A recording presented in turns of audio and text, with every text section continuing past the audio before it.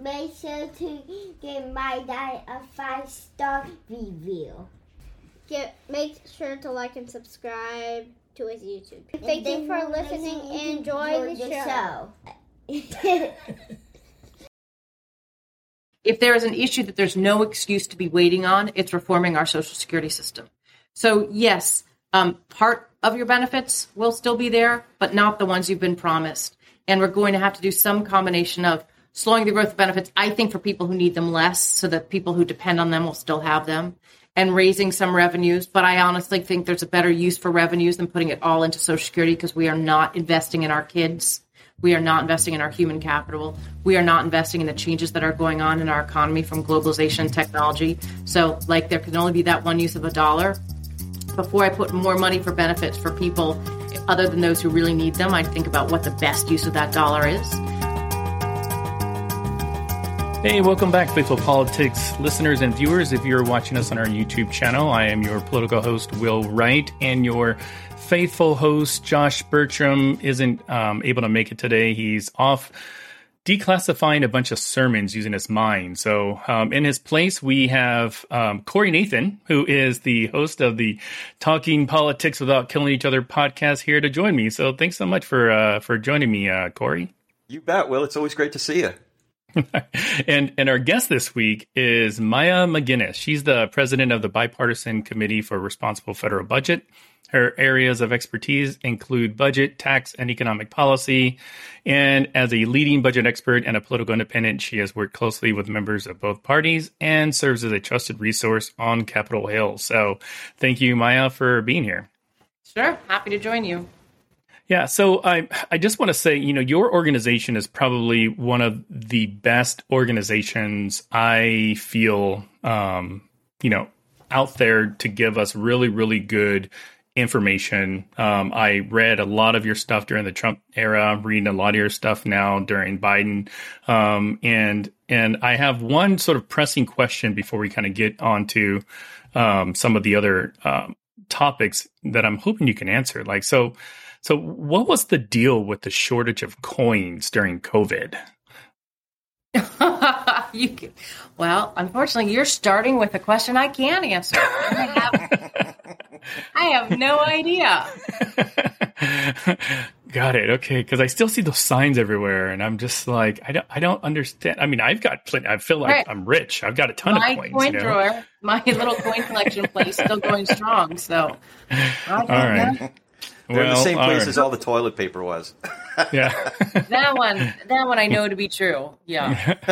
All right. Well, so because your expertise is economics, budgets, and I'll admit that that's not necessarily my strong suit. So I'm wondering if you can kind of give us a state of the union, state of the economic situation in the U.S., and if you're able to explain it to me like I'm 5, maybe in context of, my household or business or something like that. So let me try to explain. There's a lot that could be unpacked out of that question already. So, and I want to try to cover some things kind of broadly, and then we can dig down as people are interested. But I'll talk a little bit about the economy, the fiscal situation, our budgetary situation, and what's going on right now with inflation. So in terms of the economy overall, one of the main things that you want, no matter what your politics are, and no matter whether you think we should have a big government or a small government, a growing economy is always better than a not growing economy, because as our resources expand, depending on how they're distributed, depending on who's getting how much in wages and profits and returns on investments, all those things, everybody can potentially be better off, right? A growing economy can make more people better off. And when you are a polarized country, as we certainly are, if you have a shrinking economy or shrinking resources or resources that aren't divided in a way that feels equitable, that leads to greater tension. And so basically the first point is you want an economy that's growing. Our economy is growing, and that's a really good thing.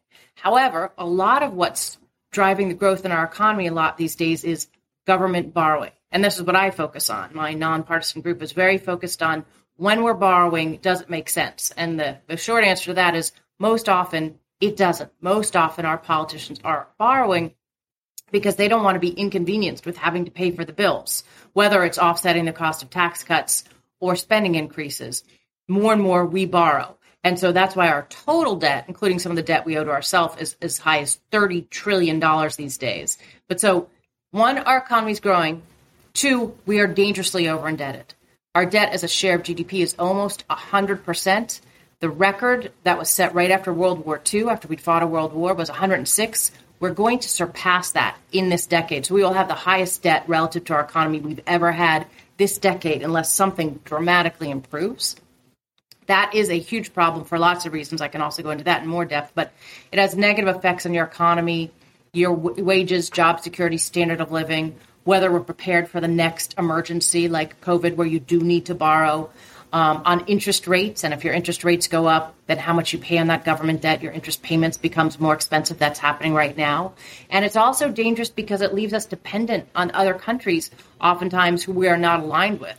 China, some of the oil-producing countries, to lend us money to pay our bills. I don't think it's a good idea for a country to ever be overly dependent on anything, particularly another country that you're not in a close alliance with. Then finally, we have inflation. And we all, inflation's the headline in the news right now. Inflation happened because of a number of reasons. Basically, the demand to buy things got really high because through some of the last bill in the COVID spending, when President Biden came into office, he passed the American Rescue Plan. We knew at the time, we warned at the time, it's too big. It's more than the economy needed. That puts so many more dollars in the economy. It causes people to demand more. And then meanwhile, we're not able to supply that, particularly because of what's going on in Russia and Ukraine, and because of some supply chain issues where we can't get all of the goods that we need to build other things or sell. So you've got too much demand, too little supply. That means prices start to shoot up. That's what causes inflation. And then if that means people ask for big raises and wages when they get them, that leads to more demand, which pushes inflation up even more. So you're in a dangerous cycle, which is where we are. So bottom line, you want the economy to grow. We're in a good place right there, but as the Fed responds to inflation, we may go into a recession where the economy is not growing. You want to borrow when it makes sense to economically, but not when you're just plain unwilling to pay the bills. That's where we are right now. We're just not willing to pay for what we do. So we are borrowing that money, shifting that bill to the future. We are dangerously over leveraged in too much debt. And finally, we have inflation because we have too much money chasing too few goods. And the ways that we're going to address that are not fun. They're relatively painful. And so we're in for a very bumpy ride in the economy. I don't think a 5-year-old would have followed that. My kids, when I explained to them, their eyes glazed over. But hopefully I did that some justice to that. So I was telling Will earlier that I started out in the professional world as a stockbroker. So if economists could only mature to the level of 5-year-olds, they'd be the average stockbroker like the guys I worked with in the boiler room. I know Will has some questions about debt, deficit, and definitely have some questions about interest rates. But I did want to ask you, maybe it is an ignorant question. When you say a growing economy is good, is some inflation part of a growing economy? And is some inflation actually good for the economy and for, regular folks like us? That was quite a build-up for a very sophisticated question. Oh, I didn't think it was sophisticated, but well done. Thank you. How do you do this? Yeah, absolutely. Ironically, just a few years ago, we were much more worried about deflation than inflation, because deflation is also bad. And a lot of people say, why is inflation that bad? It can help in some things. If you've borrowed a lot of money and you have inflation, it can make it better because you're inflating away your debts. It becomes smaller. But overall, that's right. You want some controllable amount of inflation in your economy. The Fed, we normally talk about a 2% target of inflation as being a reasonable and healthy level where things are continuing to grow, but not so much that things are becoming more expensive relative to one's wages.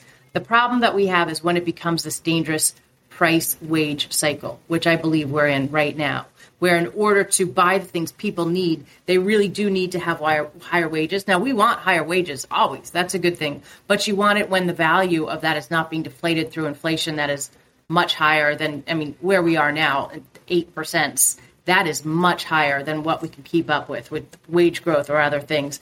And we are in that spiral. So yes, a healthy amount, 2% give or take, is something that you want. Stay with us. We'll be right back. Hey there, Josh Bertram here, faithful host of the Faithful Politics Podcast. I want to let you know about a compelling new spinoff, the Faith Roundtable, where I'll be interviewing top faith leaders, theologians, and scholars to unpack the pressing issues that are shaping the church in America today. We'll dive into topics like faith in public life, social justice, and how we can engage our communities more effectively. Make sure you don't miss any of our enlightening conversations by subscribing to it on our YouTube channel. Join me at the Faith Roundtable, where deep discussion meets thoughtful insight.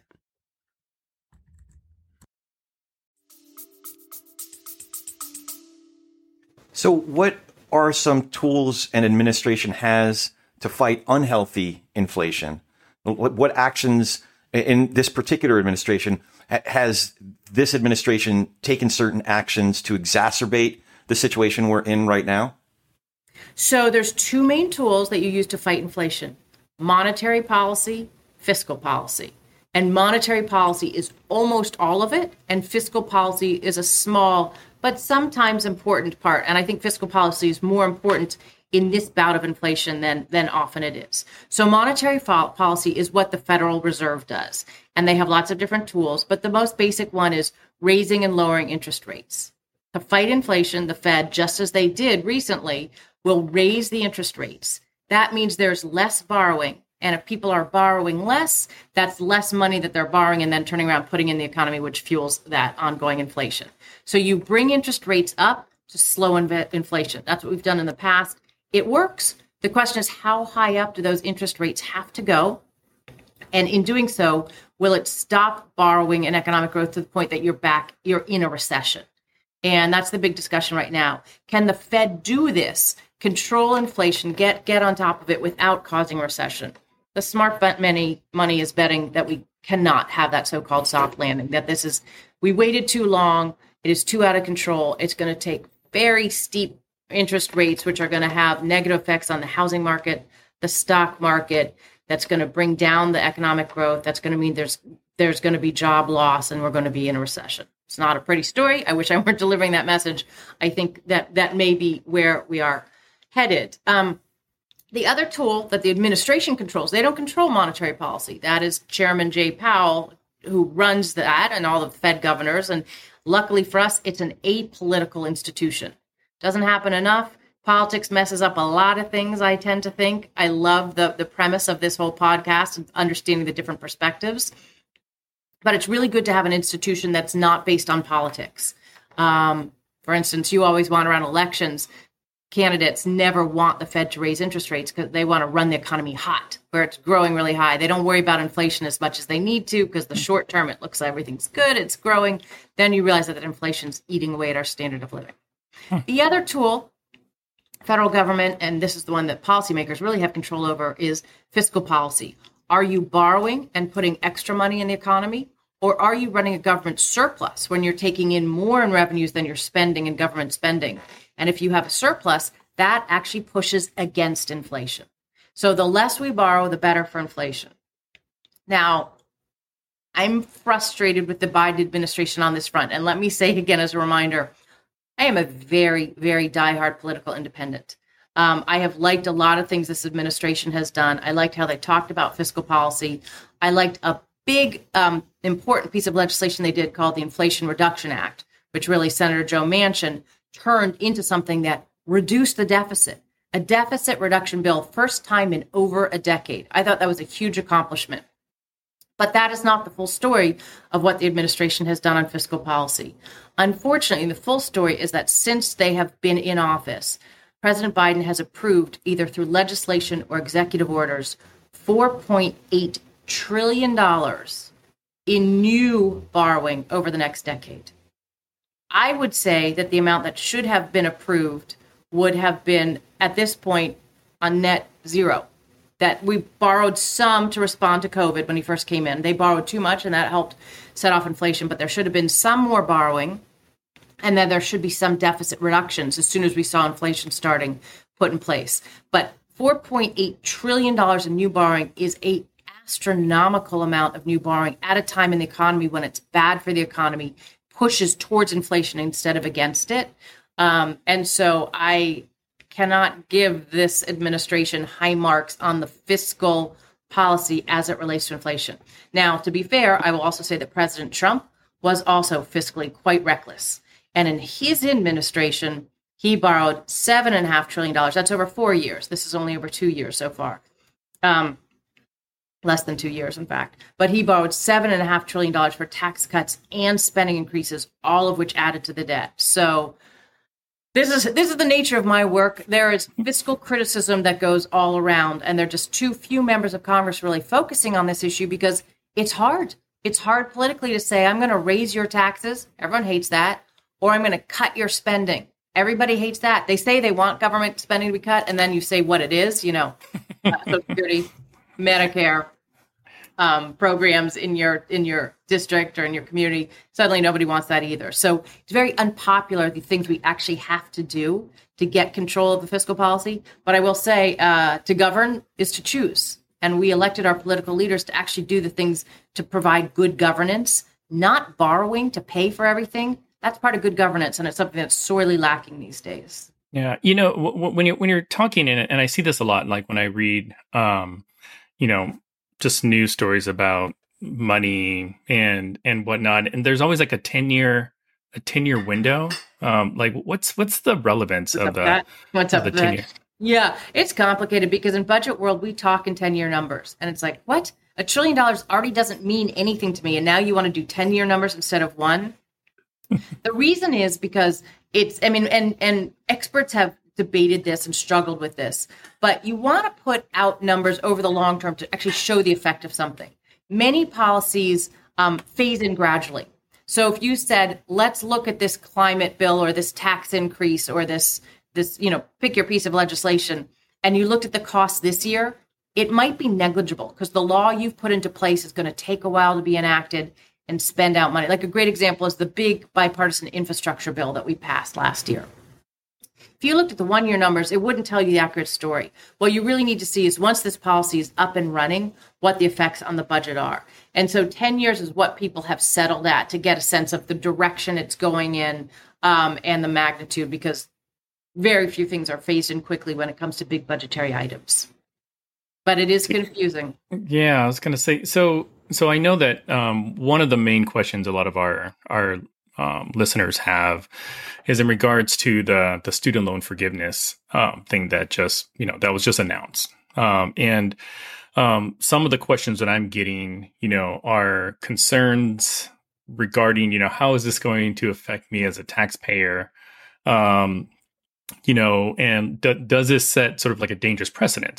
So the next Republican that comes into office is like, I want to, forgive a bunch of people's car loans or something like that, which mortgage debt. Mortgage debt. Mm-hmm. Debt, whatever. Mm-hmm. Right. Yeah. Yeah. So I'm curious if you can kind of speak to that, like what's the immediate, or long-term, significance of forgiving, I don't know, a couple $100 billion worth of student loan debt. Yeah, it's a really important question. I like those people. I like your listeners who are calling and saying, as a taxpayer, what does this mean for me? Because so often in budget world, people just think about what they're getting. Oh, thank gosh, I really wanted that tax cut. Or, oh, good, this great program that's going to help me. There is the other side of the coin. And that's what our organization focuses on. You can't pretend that you can have something for nothing. And so as a taxpayer, you're either going to pay for it now or you or your kids are going to pay for it in the future. So the student debt forgiveness, incredibly expensive. And ironically, the administration didn't even have an estimate of the cost of this. So we did an estimate. We have found it's going to cost about $500 billion, this amount of debt forgiveness. Another organization that's looked at it says it could be twice that much. So this is a huge ticket item, and it was done through executive order instead of Congress, which is not how you are supposed to wrestle with these big policy issues with big price tags. Now, I should say, I think the problem of out of control higher education costs and ensuing student debt is a huge problem that we need to address. But from both the fiscal perspective and the policy design perspective, this is not a fix. First off, $500 billion at a time when you're at near record levels of debt and 40-year high in inflation should not be put into place through borrowing. If you really think that's a good policy, you need a plan to pay for it. So that's on the fiscal front. It's reckless.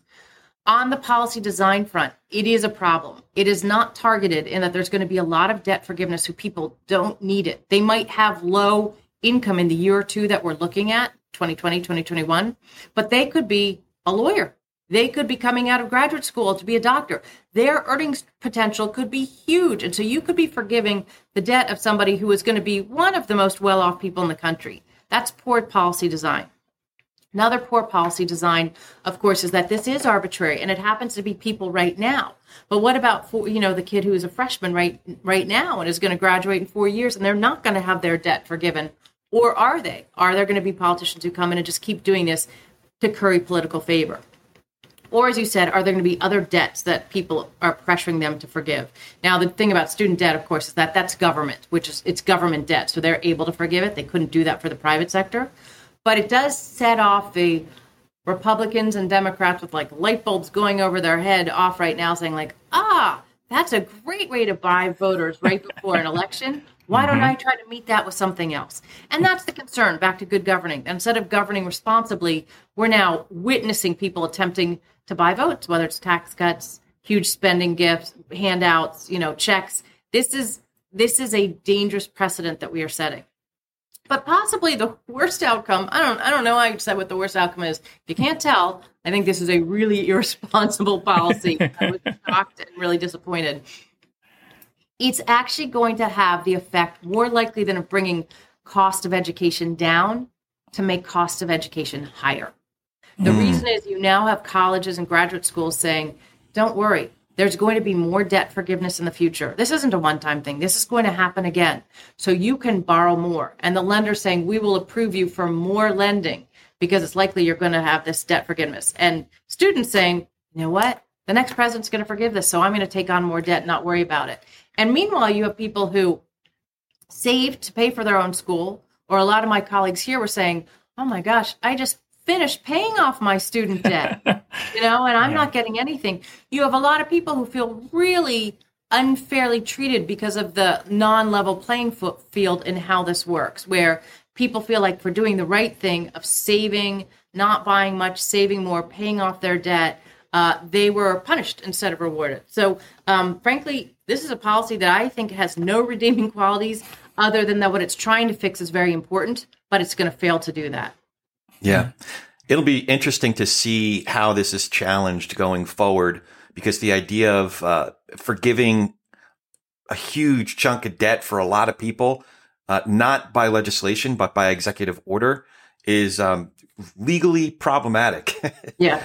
So I am curious, you already started to allude to this and what some of your concerns are, but in reading a lot of your writing, you've expressed an understanding of, and at times even support for the reasoning behind certain legislation.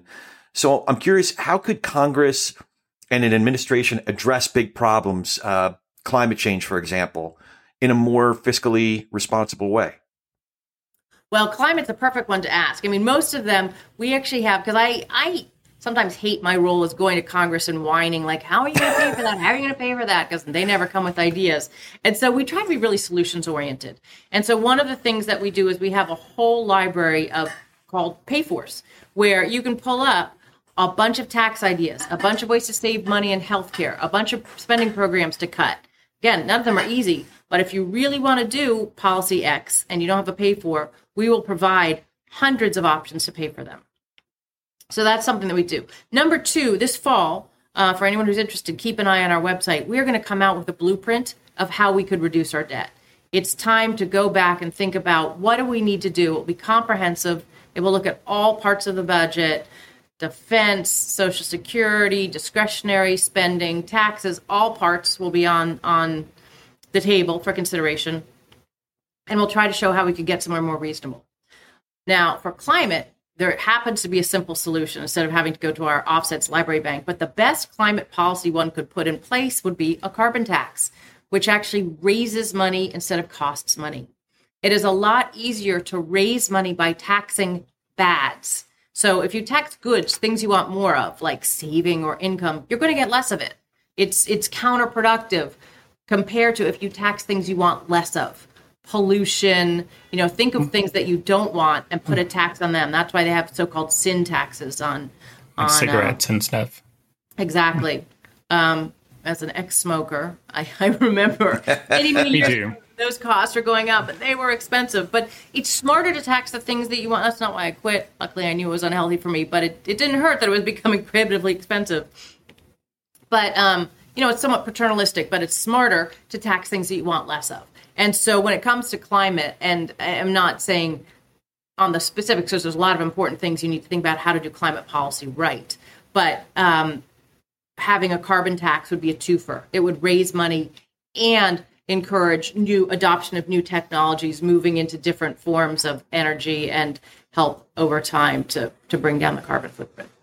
Now, I am so curious what a family conversation at the MacGuineas household looks like. Hey, let's get a new TV. Hey, let's go on vacation. Okay, how are we going to pay for that?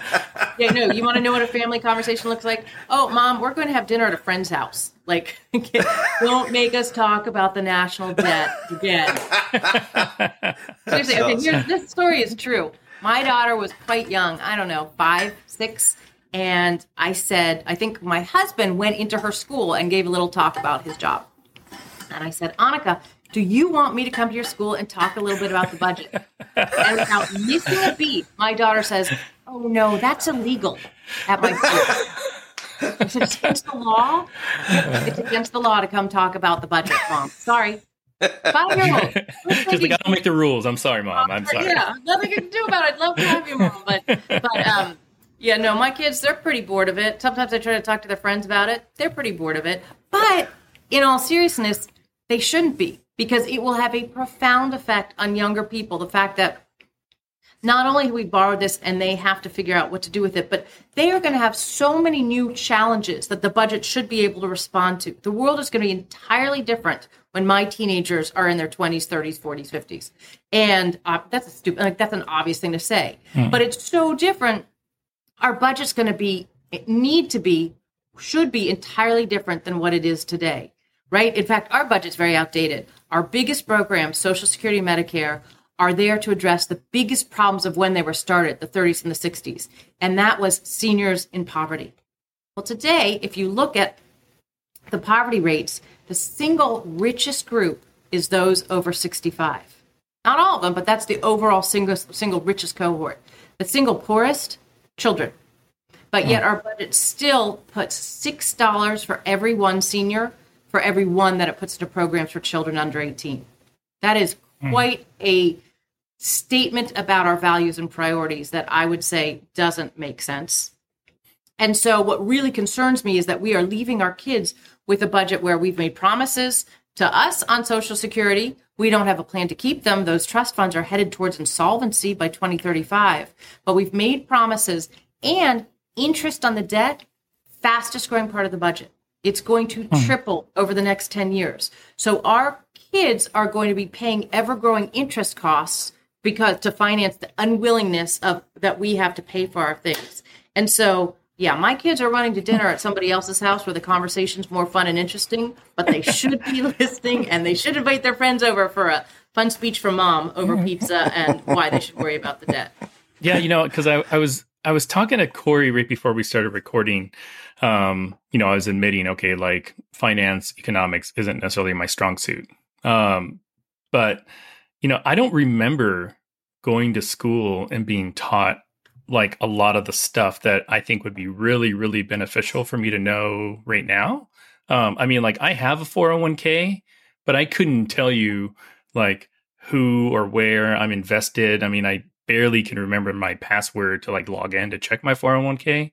And I feel like, I can't help but think that like a lot of our sort of, concepts of budgets are sort of rooted in the fact that nobody was really taught that well in high school. And, like I heard, when I was a kid, a lot of like, hey, Social Security is going away. Social Security is going away. You need to invest in 401k, put as much as you want aside, And I'm like, at that age, I'm like, what? Like Social Security, I don't even like, number one, what is it? Number two, why should I care? And I had the same viewpoints about 401ks. So I guess like, what would you tell somebody, that is saying, Social Security is going to go away? It seems like it's one of those things that it keeps being threatened it's going to go away for like every generation. So is it really going away? So let me answer a bunch of questions that will unpack a bunch of issues there. I'll talk about Social Security, but let me first say, I just completely agree about the need for more financial literacy, because I also didn't learn any of this when I was young, middle school, high school, college. I mean, I still to this day don't really understand how much do you need to save for what kind of financial security, right? Most of us, and this is a world that I understand pretty well, but it's still really hard. Or kinds of, you get out of college, what insurances do you need? And how are you not vulnerable to insurance salespeople telling you need all these insurances? How do you really know? I can't believe we're not teaching these basic life skills. While we're at it, somebody should have taught me how to cook, and somebody should actually teach us how to be parents. There are a bunch of things I wish I knew more. That'll preach. That will preach. But financial literacy for sure needs to be brought into this. The other piece of that is the government or basic economics. And I remember I was an econ major, mainly because I tried to be a math major, but it was just too hard. So I became an econ psychology major. But I remember my dad once saying, he was a lawyer, and he said, lawyers don't understand economics. I don't understand economics. Like, it's something everyone should understand a little. So I'd say financial security and at least basic economics, because it teaches you about trade-offs and opportunity costs. If you're doing one thing with a dollar, you can't be doing something else. And when it comes to the budget, people are always like, this is so important, we have to do it. Okay, that I'm not going to disagree with. But is it the most important use of that dollar? Is forgiving student debt more important than helping people who never were able to go to college, or more important than protecting against cybersecurity? There's no right or wrong answer, but you have to understand that dollar can only go one place. So I think some elementary education about budget also really important. To that end, we built on our website, small promotion, but for the Committee for Responsible Federal Budget, if people go onto our website, we have about 10 different interactive tools. Yes. I think they're really cool. Did you look at them? They are, and I'm horrible. I'm glad I don't have to do your job. Because it shows you how hard it is to achieve any of these goals. And I'll tell you when that one's really good. So there's a bunch that are like, how would you fix Social Security? And I will get to your Social Security question. How would you bring the debt down to a reasonable level?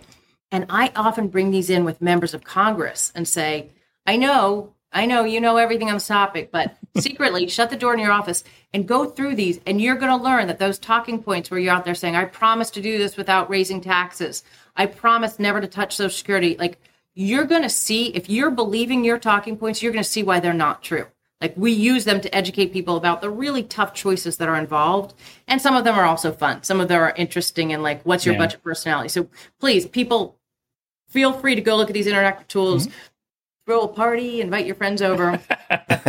Now, there is one on how would you fix Social Security. It's been used by members of Congress to actually come up with legislation on Social Security reforms. And the answer to your question is Social Security is in real trouble. It will be there, but not in the form that it's been promised. What I mean by that is we promise people a certain amount of benefits based on what they paid in payroll taxes in their working life, but we don't have enough money to pay for that. And so in 2035, when the money that has been saved for the purposes of Social Security has all been depleted in the so-called trust funds, if we have done nothing by then, and we should have already done it, there will be an automatic benefit cut for every beneficiary of about 23, 24, 25%. Now, that will happen for the Bill Gateses of the world, and that will happen to the poor, impoverished widow who depends on Social Security for 100% of her benefit. Mm-hmm. That's not okay, right? That's not okay that is going to happen because our politicians have chosen not to address this issue. And like you can see in the Social Security Reformer tool that we have, there are lots of ways that you can come together with a bill to fix it. You can raise the retirement age because we're living longer.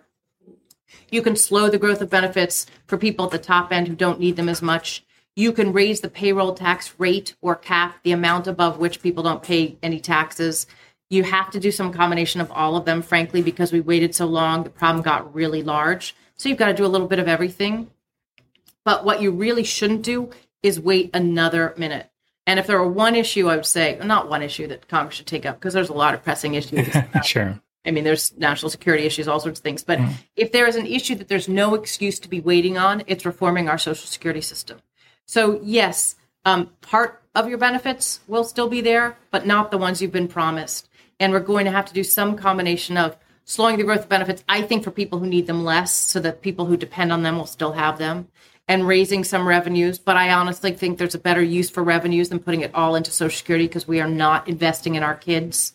We are not investing in our human capital. We are not investing in the changes that are going on in our economy from globalization and technology. So like, there can only be that one use of a dollar. Before I put more money for benefits for people other than those who really need them, I'd think about what the best use of that dollar is. And we're all going to have different preferences on how we fix it. So big place from where I come from is, and I think you guys from this podcast, but is we're all entitled to our different opinions. There's no right or wrong, but we're going to have to work them out and come up with some kind of a fix for Social Security and a whole lot of other urgent problems that we have been avoiding. I'm going to pick up on that last bit that you just said. I am curious about your involvement. In fact, you're a founder in an organization called Fix Us. Is that how you say it? Or Fix US? Fix US or Fix Us. That's why it's so clever. It could be either. Yeah. So for listeners, Fix Us is committed to engaging fellow citizens to better understand and address our nation's growing divisions, dysfunction, and distrust in our political system. You're speaking my language. So tell us more about the organization, the work you're doing, and how it's going so far. Great. Well, sign up and become a member, because we actually are engaging people to become a part of it. It's really, I think it's a really special group. So here's what happened. I've been working on this fiscal issue for 25, 30 years. I'm very passionate about it. I really care about it. As you know, I really care about it from a nonpartisan perspective, meaning we have to compromise. It's become painfully clear that we don't have the ability to resolve the toughest issues in this country while we are as polarized as we are. And so much like I think you all doing this podcast is, I felt like we needed to try to do something to make it better. And we weren't going to be able to achieve our core mission of fiscal responsibility as long as politicians are so busy fighting about whose fault it is and how to give away more things and not do anything hard because they just want to score votes. And they tell themselves that when they have the majority, then they'll fix the budget, but they never do. So we created this group called Fix Us, and it is about understanding how we got here.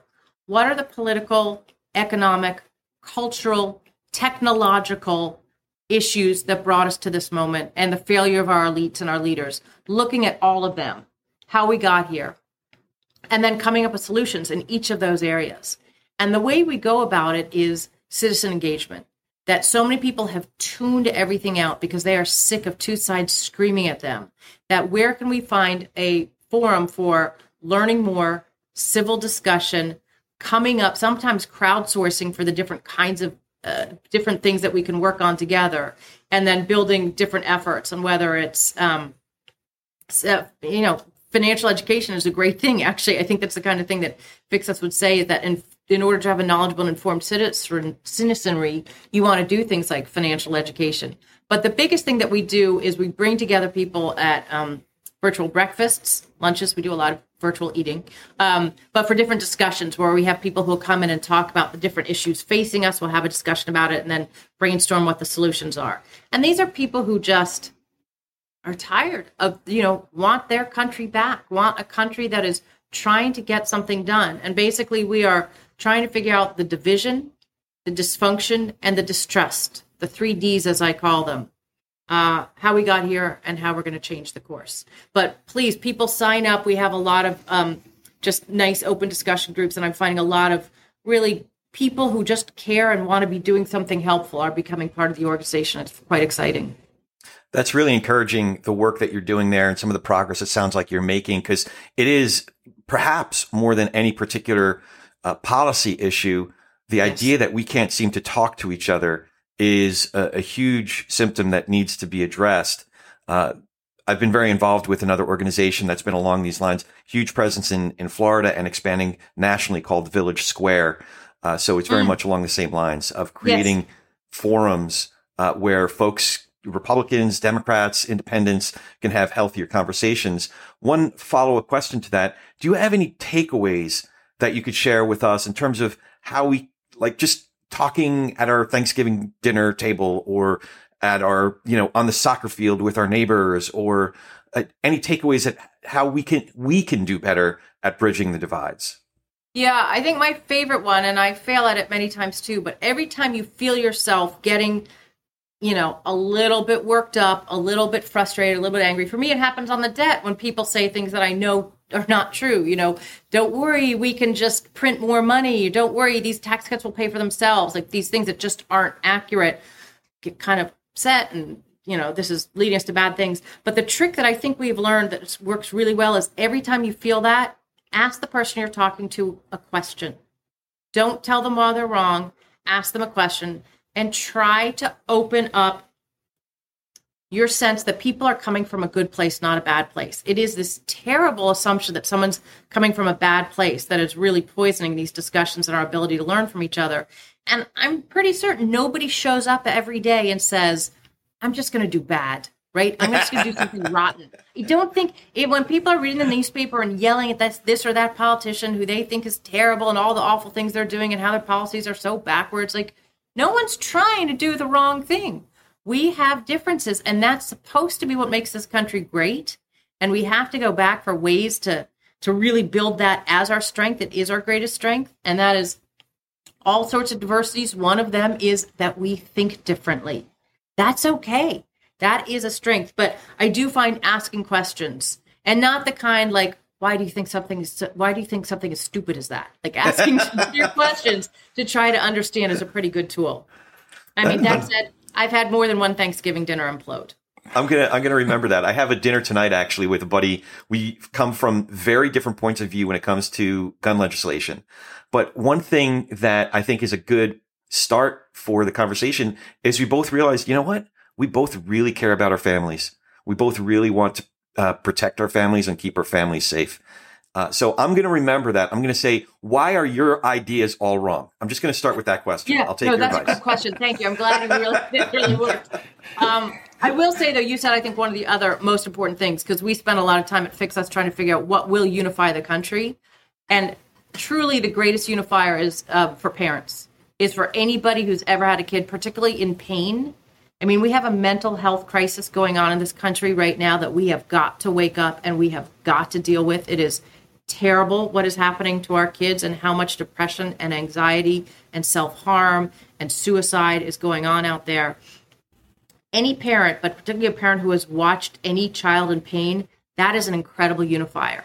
And I think there's something to build out of that, because people care about their families.